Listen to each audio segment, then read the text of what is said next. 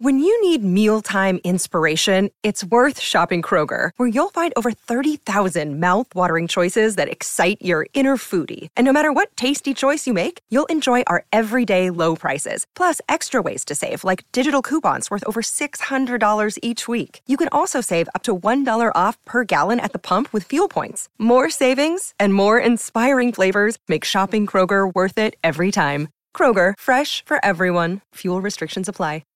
Lucky Land Casino, asking people, what's the weirdest place you've gotten lucky? Lucky? In line at the deli, I guess? Aha, in my dentist's office.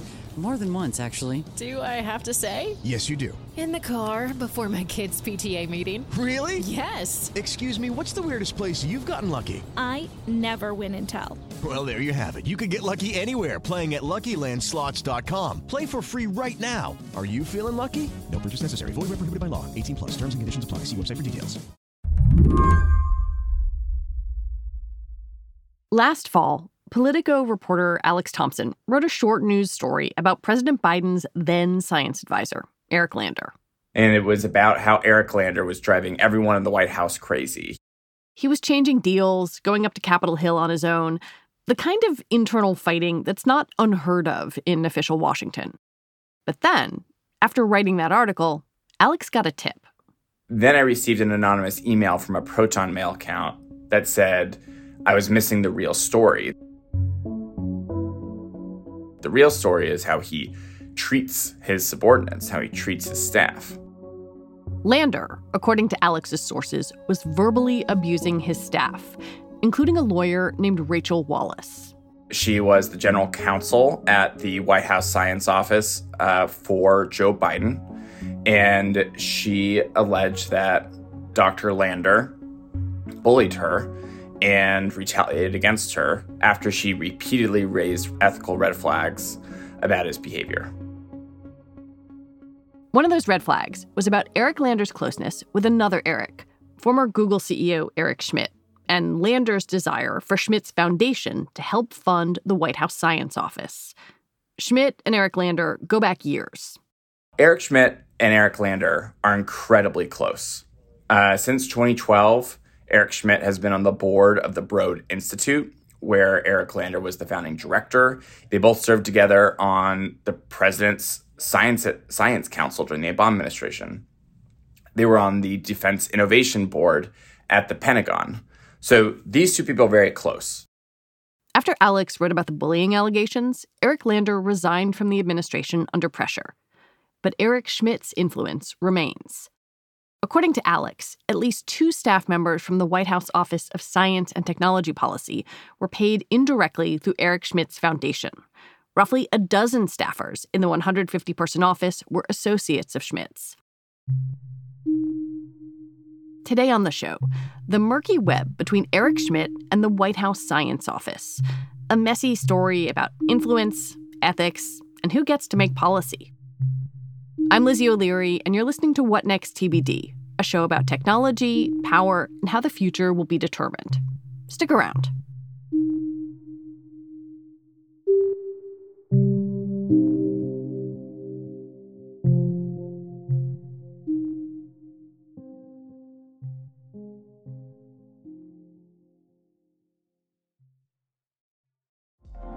Apple Card is the perfect cashback rewards credit card.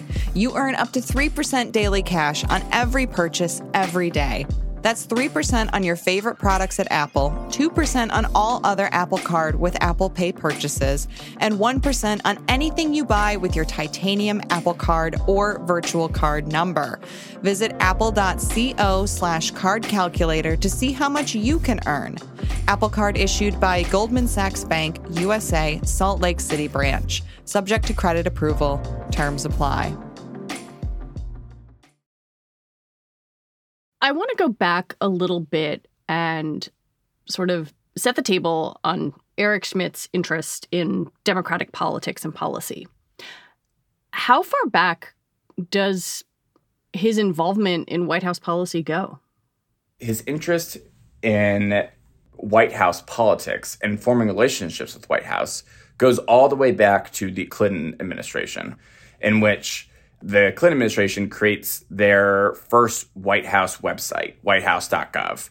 And Eric Schmidt, as a high executive at then Sun Microsystems, comes in and helps them with that.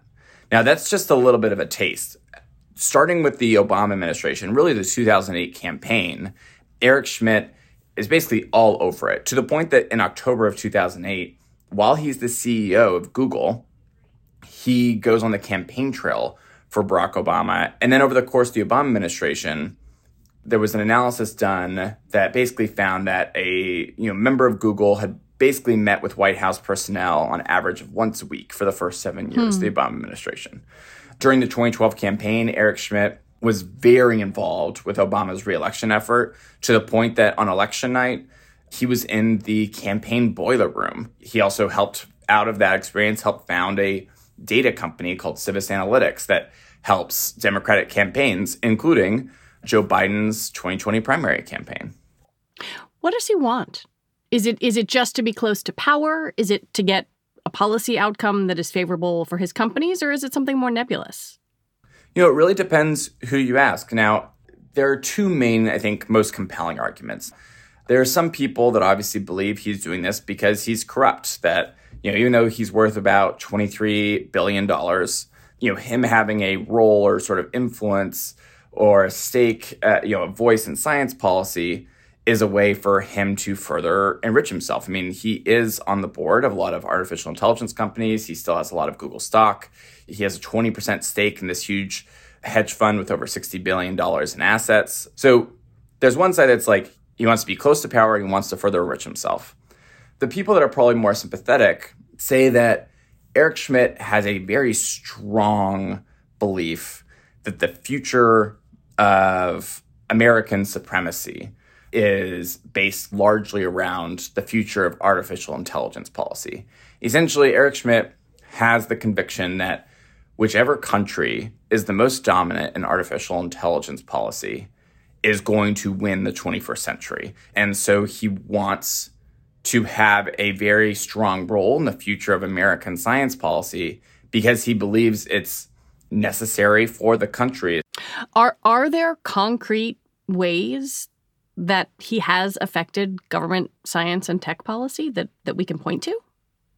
During the Trump administration, he ended up serving as chair of this Congress-created commission called the National Security Commission on Artificial Intelligence.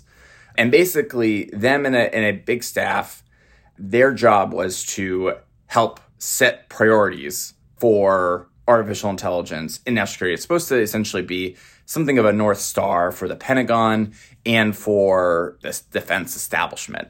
And he was the chair of it. And they produced this huge 700-something page report that was released last year and is now, in some ways, sort of the map forward for how the defense establishment especially, but, a lot of the country is thinking about the future of artificial intelligence policy.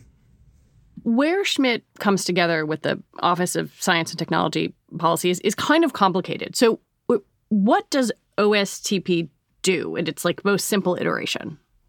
It is the science office within the White House. Now, you have departments. You have the health department. You have other places that deal with health. But OSTP is located within the executive office of the president. So in some ways, it is the science office with the most proximity to the president.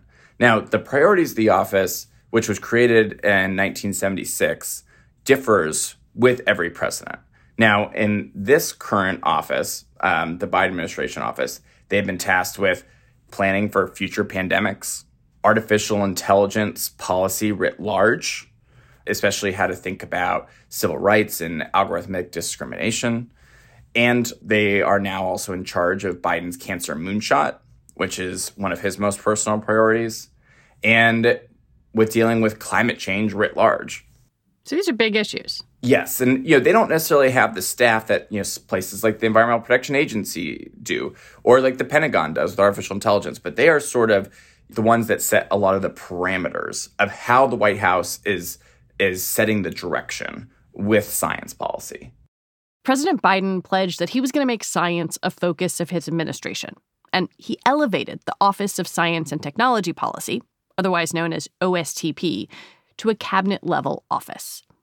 Within that office, Alex says, lots of staffers had links to Eric Schmidt or his foundation, Schmidt Futures. We already know that over a dozen associates of his, including current and former employees, landed at the science office, which is only about 150 people. He has close relationships with, obviously, Eric Lander. Several of the people that worked on the National Security Commission on Artificial Intelligence that he chaired also landed at OSTP. Former Google employees landed at OSTP. And also, over the summer, for about 4 months, the chief innovations officer at Schmidt Futures, a man named Tom Khalil, who had worked at OSTP in the past, was brought on to OSTP as an unpaid consultant while he was still being paid and working full-time at Schmidt Futures. Schmidt Futures is also very involved in many of the events and many of the initiatives that OSTP is doing. So, on a personal level, he has very strong opinions of the future of science policy, and the number of Schmidt Futures connections and people that recently worked for Schmidt Futures is pretty significant, considering that the office is relatively small. Listening to Alex detail all of this can be a little confusing. Maybe the links between Eric Schmidt and OSTP feel slightly opaque. Alex contends that that's on purpose. The thing is that it's supposed to be complicated, that these sort of relationships and dynamics are supposed to be difficult to unravel. I mean, that's how it's intentionally dense. What do you mean by that? It is not meant to be easily traced back to Eric Schmidt, is my point, is that some of these financial connections and connections to other people are meant to sort of be like one person removed. For example, this Federation of American Scientists Fellowship. Now, when these fellows are then sent to OSTP, they say that they're coming in as a fellow for the Federation of American Scientists. But I received internal emails that showed that when they were trying to bring on a specific person, his name is Mark Adenoff, who's now the chief of staff, internally, the deputy chief of staff of workforce put in writing, the energy department has now secured Schmidt Futures funding for this fellow. So even though it was through FAS, there was sort of an understanding that, yes, they're coming through FAS, but this is a Schmidt Futures funded person. I think people might listen to this and say, well, shared backgrounds and connections and advice are one thing, but that the money somehow feels different. When you talk to people within the science office, what was it that stuck out to them? Was it the funding, or was it the kind of relationships that went way back? The funding is what raised the first red flags. In the words of Rachel Wallace, it raised significant, quote unquote, significant ethical concerns.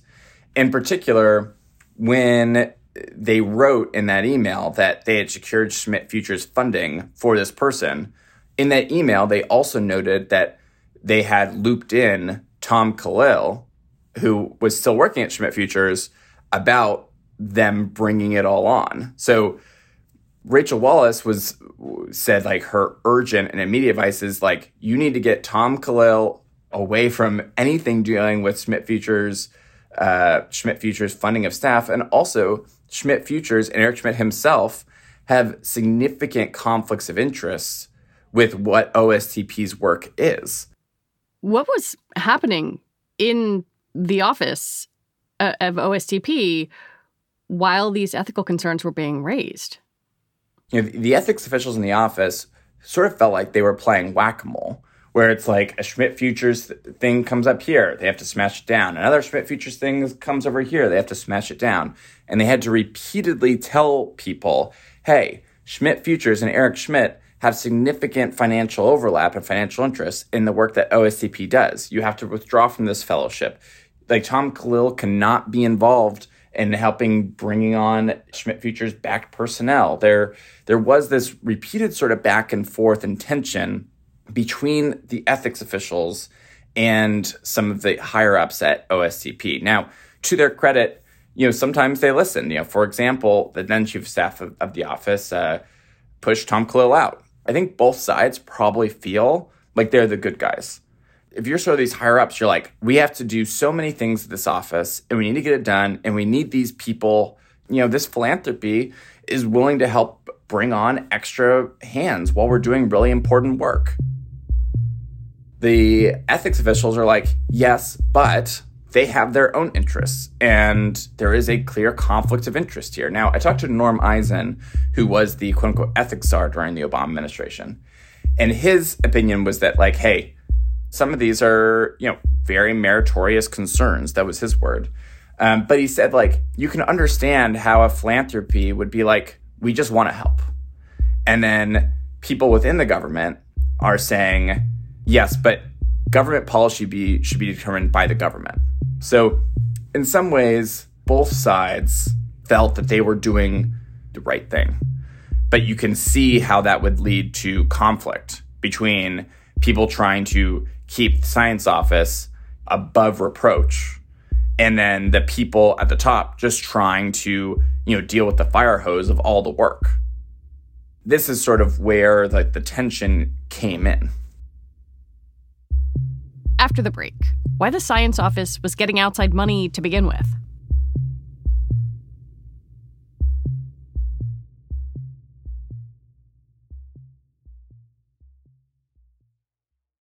Step into the world of power, loyalty, and luck. I'm gonna make him an offer he can't refuse. With family, cannolis, and spins mean everything. Now, you wanna get mixed up in the family business. Introducing The Godfather at ChumbaCasino.com.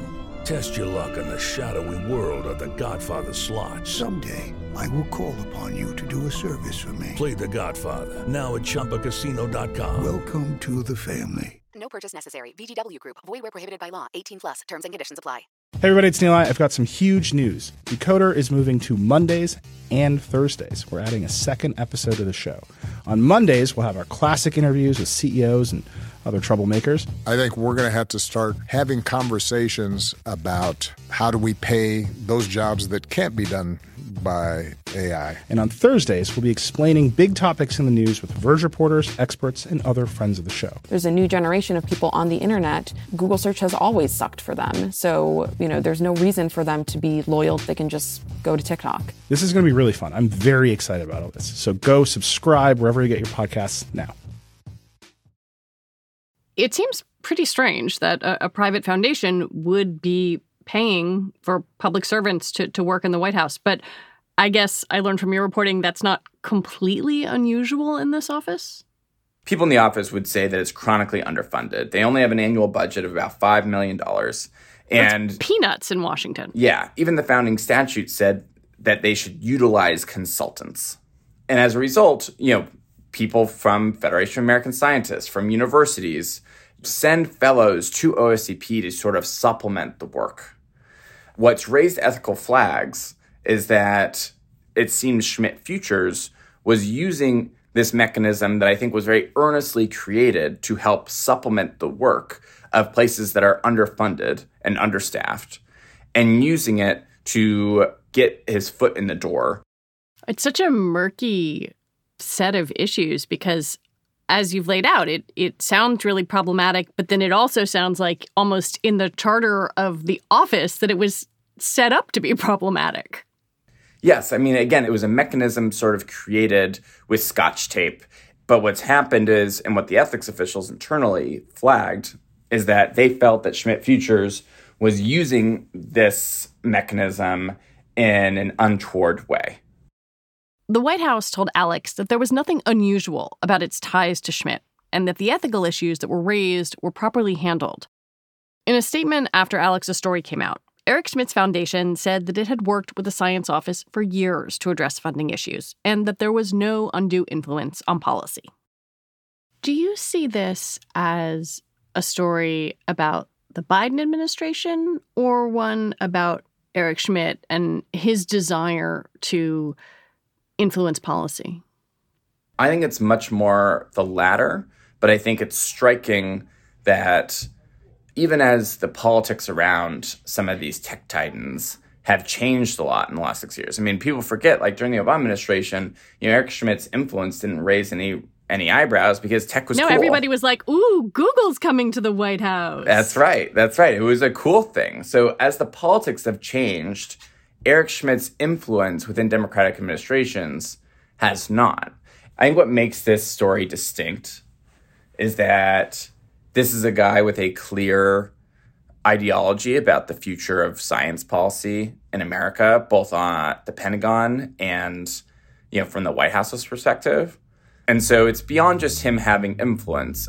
The way in which he has endeared himself to powerful Democrats over the last 15 years is distinct from the normal rich person. I think normal rich people have lots of friends in politics and stuff, but Eric Schmidt has taken a keen interest in solidifying his relationships with the most powerful Democrats in America for the last 12 years.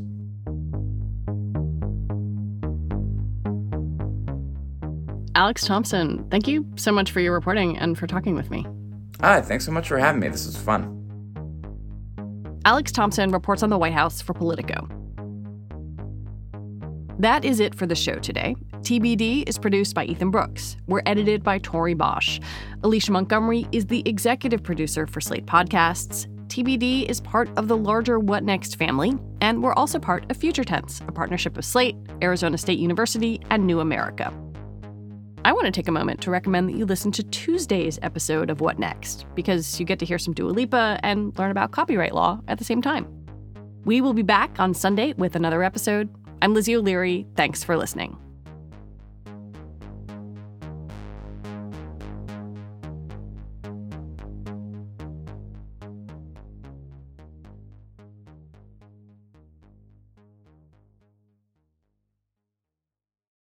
Sick of being upsold at gyms? My guy, you're currently a base member? For $90 more, I can upgrade you to our Shred membership. For $130 more, you'll be a Swole member. And for just $300 more, you'll reach Sweat Platinum. At Planet Fitness, you'll get energy without the upsell. Never pushy, always free fitness training and equipment for every workout. It's fitness that fits your budget. Join Planet Fitness for just $1 down and $10 a month. Cancel anytime. Deal ends Friday, May 10th. See Home Club for details. Hi, this is Dahlia Lithwick, host of Slate's legal podcast, Amicus. If you're listening to this show, you might be interested in Amicus's live show that we're hosting in Washington, D.C. on Tuesday, May the 14th. My colleague, Mark Joseph Stern, and I will be talking to some amazing guests, including Sherrilyn Ifill and a sitting state Supreme Court justice, all about how originalism, a relatively recently invented way of interpreting the Constitution, has taken over the Supreme Court and radically reshaped the law. It's been doctrinal rocket fuel for the conservative legal movement and facilitated the rolling back of abortion rights, the expansion of gun rights, and the obliteration of the separation of church and state. And as another wildly consequential Supreme Court term careers to its end, the court's originalists are on a tear. But there's something you can do about it, and we hope you'll join us in D.C. on May 14th to explore the possible pathways out of the current situation. Go to slate.com/amicuslive for tickets.